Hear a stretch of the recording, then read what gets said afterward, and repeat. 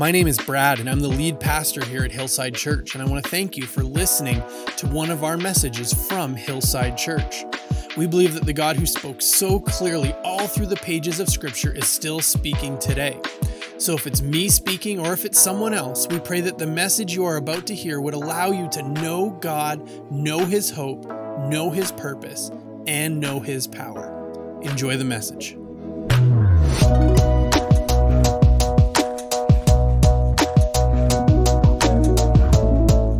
If you want to join with me this morning, we're going to share just a short message this morning. You can turn to Ezra chapter 7. As we've been journeying through the book of Ezra for the last 3 weeks, so we got this week and next week, and then we're done.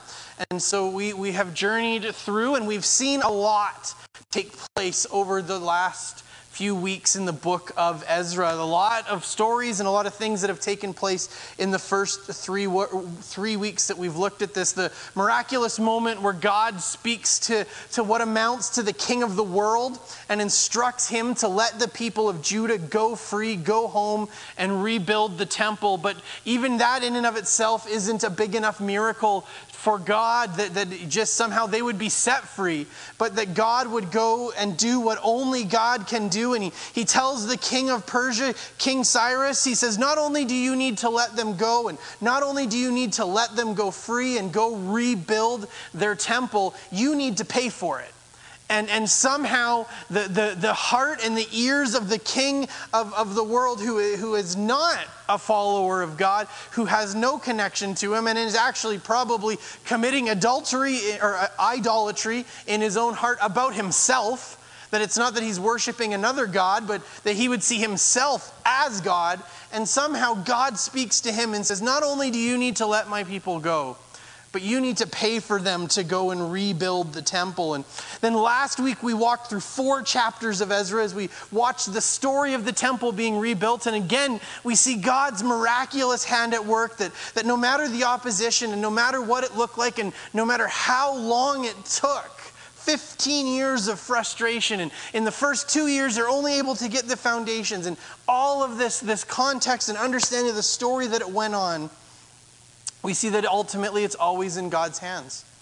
That whatever we're facing, whatever we're going through, each step of the journey, ultimately, it's in God's hands. But so far, there's been one thing that's been missing from the book of Ezra. The book of Ezra. We're missing Ezra. We've journeyed through 60% of the book, and his name hasn't shown up once. It's not that we've ignored him. It's not that, well, we're just going to ignore his part in the story till we get to where we want to preach about him.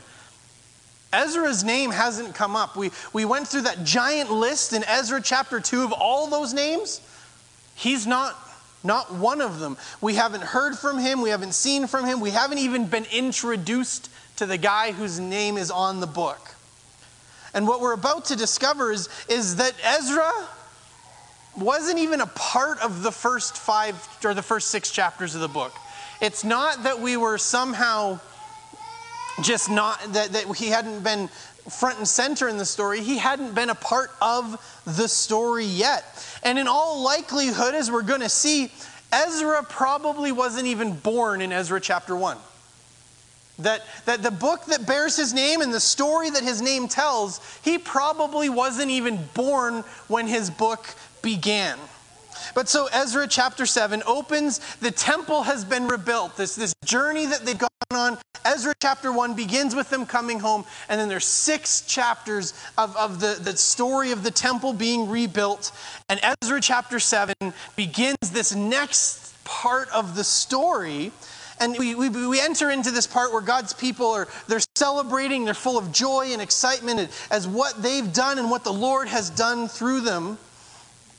But what we discover as we look at the rebuilding that takes place in the book of Ezra is that it's not just the rebuilding of the temple that God cared about. That the story that God tells isn't just in the rebuilding of a building in and of itself, but this transition that takes place in Ezra chapter 7 changes the focus of the rebuilding, where it's not just, hey, let's rebuild a building, but Ezra's entrance into the story is about the rebuilding that needs to be done in the people. That it's great that this building has been built, but it's not about a building, it's about the people. And so we need to see the rebuilding of our people. And this is where Ezra comes in, and this is why Ezra takes center stage, is that there were other people who oversaw the building of the building, but now Ezra is the man who's going to oversee the building of the people. Now, as we begin the chapter with another one of these things that we've talked about a couple of times throughout this book, a big time jump. But one that we don't really know about. Ezra chapter 7 and verse 1 begins with, after these things, during the reign of Artaxerxes, king of Persia. So last we knew, when we were together last week, we saw the transition go from Cyrus to Darius, and now we're on to king number 3 inside this one book. That it started out with Cyrus, then at one point we're just told now Darius is the king, and now we're told just here Artaxerxes is the king. Now I'm sure that like we all are, it's not hard for us to know and understand the reign times and lengths of Persian kings. It's something we're all familiar with. It's something we learn from an early age, is just what did the line of Persian kings look like? Who served from when and how long? I'm sure you're all familiar with that. Or probably not. That you read that and you go, okay, there's a new, but we don't know what that means. Of course we don't. Why would we know at all about King Artaxerxes and how long was Darius king for? It doesn't tell us. We just read that. But what we discover is, if we look into it, that this means there was about a 60-year jump from the end of chapter 6 and the completion of the temple to chapter 7 and the arrival of the man whose name is on the book.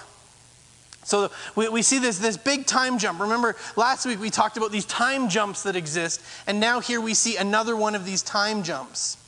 But Ezra chapter 7 begins really interesting because it begins with a mini genealogy for Ezra. Verses 1 through 5 tell us about Ezra coming on the scene, and then it tells us who all, he was the son of, the son of, the son of, the son of, the son of. And these names might just seem like another list, like the other lists in this book that we've talked about, a list of unpronounceable names that we know nothing about. And in a way it kind of is. But just like some of the other passages similar to this, there are some things that can be taken away from this. And specifically, I want to highlight for you what I think is the main point, only so that we can discover that it's not the main point. But what I think the main point of this list is found in verse 5. As they're listing off each of his journey of his genealogy, it says, the son of Abishua, the son of Phinehas, the son of Eleazar, the son of Aaron, the chief priest. This list shows us that Ezra's family line can be traced all the way back to Aaron, the chief priest, Moses' brother, his right-hand man. That he can go all the way back and say, from the very beginning of the idea of a priest, my family line goes back to that. His pedigree, his stock is second to none. If he were a racehorse, he'd be a thoroughbred. Ezra is a priest, and that's what they're showing us. But we're also given some insight into more than just his family, what made Ezra significant. And that's why I think that the main point of this list is that Ezra came from a family that should give him significance. But I think what we're going to discover is that his significance doesn't at all come from his family. See, once you go back as many generations as you do in that list, 15 generations in all, the number of great grandsons that Aaron probably would have had is probably a pretty big list. That Ezra, my guess, and I don't know, but I can only infer that every generation along the way didn't only have one child. That the family tree would get bigger and bigger and bigger and bigger, and that to be able to say, I'm a grandson of Ezra, or I'm a 13-time great-grandkid of Aaron, Ezra probably isn't the only one to be able to do that. That you see that, people will say, well, my great-grand ancestors came on the Mayflower. And the number of people whose ancestors came on the Mayflower is a lot bigger than the number of people who are on the Mayflower, because the family tree builds out and out and out and out and out. So it's significant that Ezra can trace his lineage all the way back to Aaron. But what I think we're going to see is that actually has nothing to do with why Ezra's in the position Ezra's in. That the book begins by saying, in case you're wondering here, but we see something else that was going on that makes Ezra the right person to oversee and to be in charge of the rebuilding of the people, not the temple, but the people. Verse 10 tells us this about Ezra. For Ezra had devoted himself to the study and observance of the law of the Lord and to teaching its decrees and laws in Israel. So we can see three things in these verses about Ezra that allowed him to be God's man for the job. The person that God chooses. And it's not just because his great, whole bunch of greats grandfather was Aaron. That wasn't the only qualification, but that there was something more significant that was going on here. So we see from this that God said, I need someone to do something through. I need someone to use. The temple is rebuilt, and Zerubbabel was good for that, and Nehemiah was good for that. And these people were the right people, but now it's time to rebuild my people, and I need something else. And we can see that what must be close to God's heart is something that he looked for and something that he saw in Ezra. And we're going to see what that looks like. But we see three things about Ezra that made him the man that God wants to use. First, we see that Ezra is devoted to the study of God's word. Now, this is going to come up and again. All 3 points use this word. So let's just start with this. When we talk about what Ezra was, we're going to talk about how Ezra was devoted. So what does devoted mean? Well, this means it's a strong word that means like a single-mindedness or an undistraction, that his heart and his life were committed to understanding these things. We're committed to doing these things. That it wasn't just he liked it. It wasn't just that he was good at it. It wasn't just that he had an affinity for it or he had a natural inclination or a bent. Wherever he started from, he gave himself over to it. Ezra had given himself to God's word. He was defined by God's word. His single-minded life was dedicated to God's word. Understanding God's word takes dedication and it takes time. Understanding what God's word says rather than just what we want it to say. You don't have to look hard and you don't have to look deep to find all kinds of people who have used and who continue to use the Bible to justify and give credibility to all kinds of ungodly behaviors. That we can take God's word and given enough time and enough energy, I can do a hack job on God's word and make it say whatever I want it to say. But understanding God's word, understanding the word of God takes dedication. And it takes work, it takes commitment. Because inside of God's word, we find everything that we need for life and godliness. We find the most clear and relevant place where God will speak to us and will show us his will for our lives. It's not about me finding what I'm looking for in God's word. It's not about me looking for something applicable to my life or my situation. When I look in God's word, as I devote myself to God's word, it's about me finding God's heart. And the Holy Spirit bringing passages and points and stories and verses alive in my life to show me what God's heart and will and desire for me and my life are. Being in God's word is so crucial for our lives as followers of Jesus. The consistent study of God's word is the best way to know him. It is the best way to get to know God. It is the best way to have a relationship with him, to have him speak to us. There's lots of things that are good. The best is to be in his word. It's the best way to be led according to his values. The wonderful thing, the daunting thing, the terrible thing, it's all of these things about God's word is that it's a lifelong process. It's wonderful that we never get all the way to the end. We never get to a place where we go, did it, done it, don't need to do it anymore. It's wonderful. And it's terrible because we're never done. You read it and you just got to keep reading it and you just keep coming back. And so we never get to a place where we're able to say, did it, done it, got done. It's a wonderful thing. We're never done, but you're never done. And so we keep coming back. Scripture is alive and it connects with you fresh in the moment with instruction and insight as the Holy Spirit inspires. So we spend time in the Word of God, and the Holy Spirit inspires the Word of God to speak to us and to speak through us. And we look at the Word of God, it is alive, and it is. We can preach for hours on just the things that the Bible tells us that the Word of God is. But second, Ezra is devoted not only to the studying of God's Word, but the verse tells us that after studying God's Word, Ezra was devoted to the observance of God's Word. That means doing it.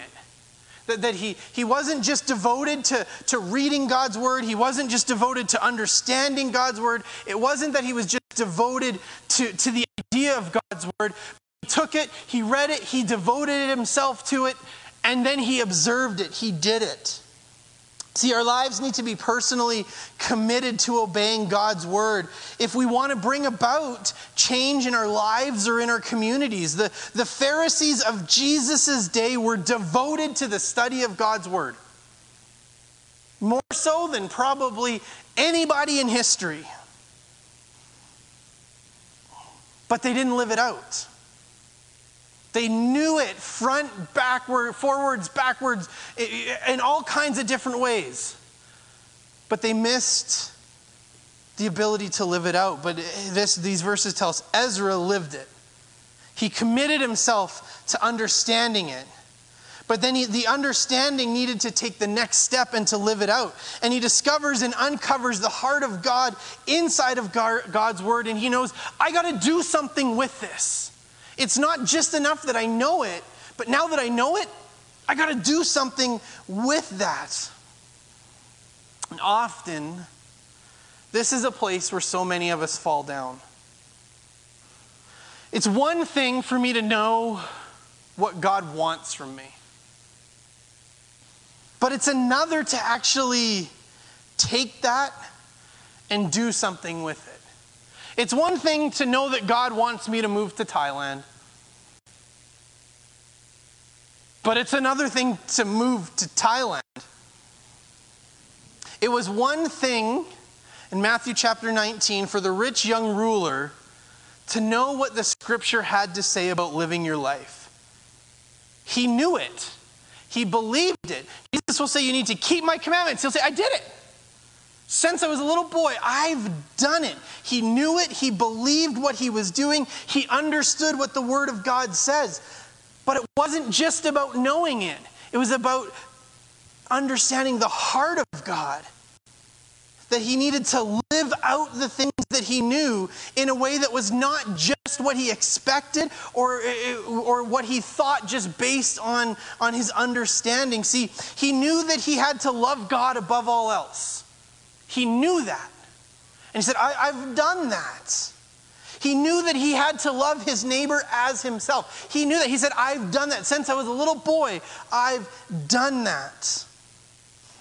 But when Jesus said to him, that the fact that you understand that those are the things you need to do is great, but for you to live this out, for you to not just know what to do, but to actually do it, what this looks like for you, my friend, is you need to sell everything you have and give it away to the poor.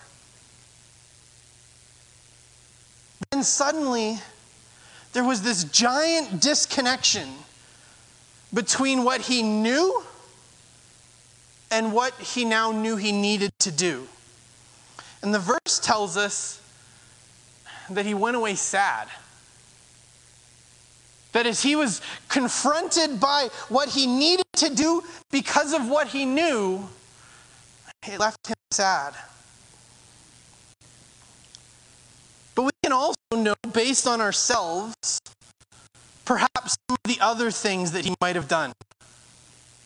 He might have went away sad, but also justifying why he didn't need to do that. It's not fair. I worked hard for this money. Why should I just give it away? Look at all these other people who get to keep their money. Yeah, I may have a lot, but so do they. So why isn't Jesus telling them to give it? I'll give my money away when they do. That's who Jesus should be speaking to. Their heart is way worse than mine.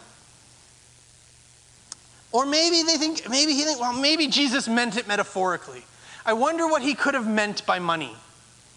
Because surely he didn't mean give away, actually sell my stuff. And he must have meant some kind of word. Jesus liked to tell word pictures. What can I make the money be in this story so that it's something I'm more comfortable with? Well, if I choose to look at what Jesus had to say, maybe I can find a way to do what I want to do while still feeling like I'm honoring Jesus. I mean, Jesus just doesn't get grace, right? Jesus, he doesn't get it. He doesn't understand what it means to follow him. He doesn't get grace. So when he says sell it all, I mean, if I do a little of it, then there should be grace for the rest, right? Jesus just doesn't get grace. My salvation is not based on works. So I'm good. I don't need to do that. And here's the reality for all of us, for you, for me. The more we're devoted to the Word of God, the more time we spend in God's Word, the more we're going to plainly see what it is that God's Word asks of us.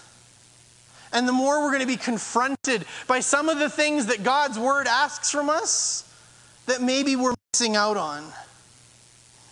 Be it the things that God has instructed us to do, to sacrifice, to not do, be it our hearts, our sin, our attitudes, the things that we feel to be our rights, what it means for us to take up our cross and follow him. And we're going to find ourselves again and again confronted with the same thing that the rich young ruler was. We're going to have the same choice. The rich young ruler, we're going to be confronted by these things, and we can go away sad, angry, looking to be justified, deciding that we just don't like what God said, so we're going to ignore it, or we're going to look for a way out. Or we can be like Ezra.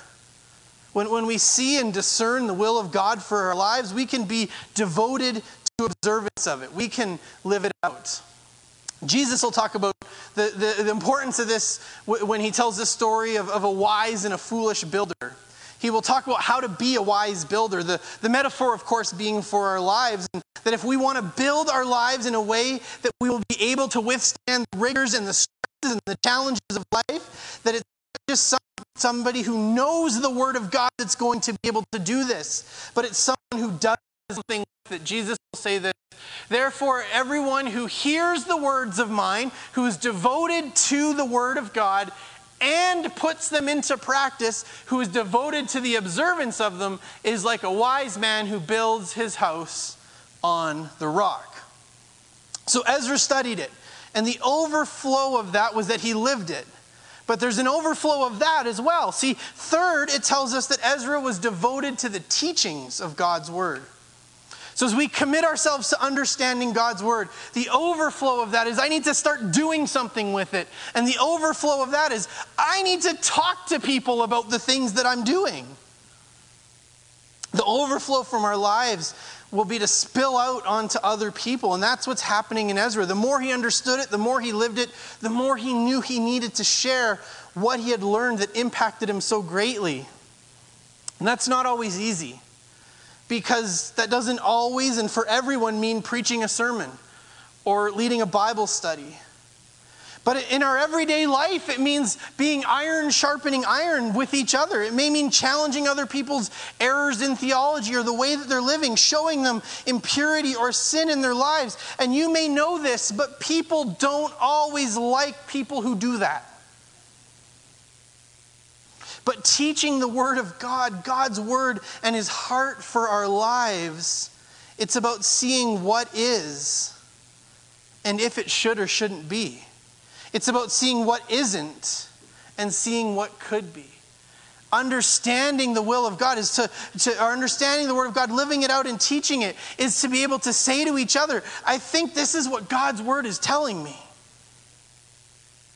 And this is important because unless there's a devotion to teaching the Word of God, compromise will soon occur. And as we look at the closing chapters of Ezra next week, we're going to see that this is exactly what happened. That this role, this job of being the teacher of God, or teacher of God's Word, is precisely why God chooses Ezra. Because it wasn't just a building that God wanted rebuilt, it was a people. And the people of God need some heavy-duty work in the closing chapters of Ezra. Because the people have compromised. And the people have wandered away from what God had for them. Like the rich young ruler, they knew what God wanted from them, and like the rich young ruler, they walked away from it, justifying it and rationalizing it as they went. And God needed someone devoted to God and to His Word who really lived it out to come along and speak to the people about what was going on. Ezra's devotion to studying, living, and teaching God's Word made him the man for the job of bringing God's Word to God's people to affect God's outcome. We're introduced to Ezra in a way that says, look at him. But then we're told that it's not really about who Ezra was. It was actually about his heart. And what we see in Ezra is it's not about the resume or who he was. It was his heart for the Lord. It was his passion for God and how that overflowed in his life. That allowed him to be the one that God sought out. And I hope that's encouraging for you this morning. When you look at your life and who you are, and you think, yeah, but who am I? I'm no one important. I'm no missionary. My talents, my abilities, my resume, they don't lend me to be someone that God is going to look to use. It's not all those things that matter. It's a heart that's devoted to God. And out of that flows God's ability to use us. Let's pray together. Father God, I thank you that from the beginning of time, from the foundations of the earth, from our very beginning of existence as a people, God, you created and you knit together each one of us into who we are. And God, I thank you that you don't make mistakes. I thank you that there's not one here that was thrown together from spare parts. There's not one here that was thrown together with the leftover bits. I thank you that there's not one here that you looked at after being created and went, oh, I missed this. God, I thank you that each one here is created in the image of God. And God, I thank you that there's not somehow any parts of who we were created to be that somehow make us not be able to be used by you. But God, I thank you that you created each one of us to fill a role that only we can fill. And God, my prayer for each one of us now is that we would be a people who would be devoted to your word, that we would be a people who would live out your word, that we would be a people who come alongside and disciple and teach others to do the same, so that in everything that you created us to do, God, that we wouldn't miss out on it because we walk away sad. Because we walk away not wanting to do what it is that God has called us to do. Not wanting to sacrifice what it is that God has called us to do. Not wanting us to go where God has called us to go. God, I pray that we wouldn't walk away sad. That our story wouldn't be the story of the rich young ruler. That somehow when God said, this is what I need from you, that we look and we go, it's too much. I'm sorry, I can't do that. But God, I pray like Ezra, this man who seemingly was qualified for the position before the position even existed. God, I thank you that it's not his lineage, it's not his family, that qualified him for his job. But it was his love for you. It was his devotion to you. And God, I thank you that that's true for each one of us. That as we are devoted to you, we're qualified to be used by you. In your name, Jesus, we pray. Amen.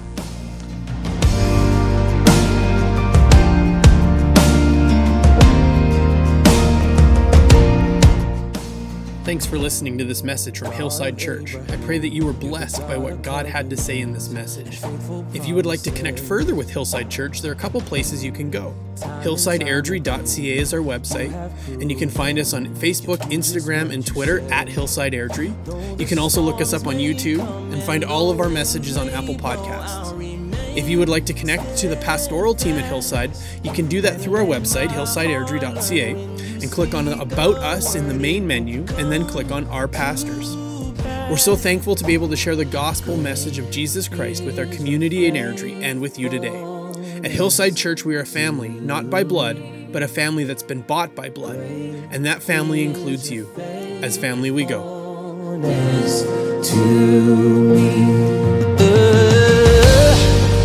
From age to age, though the earth may pass away, your word remains the same.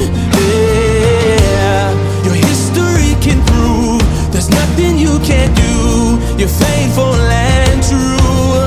Though the storms may come and the winds may blow, I'll remain steadfast and let my heart learn when you speak a word, it will come to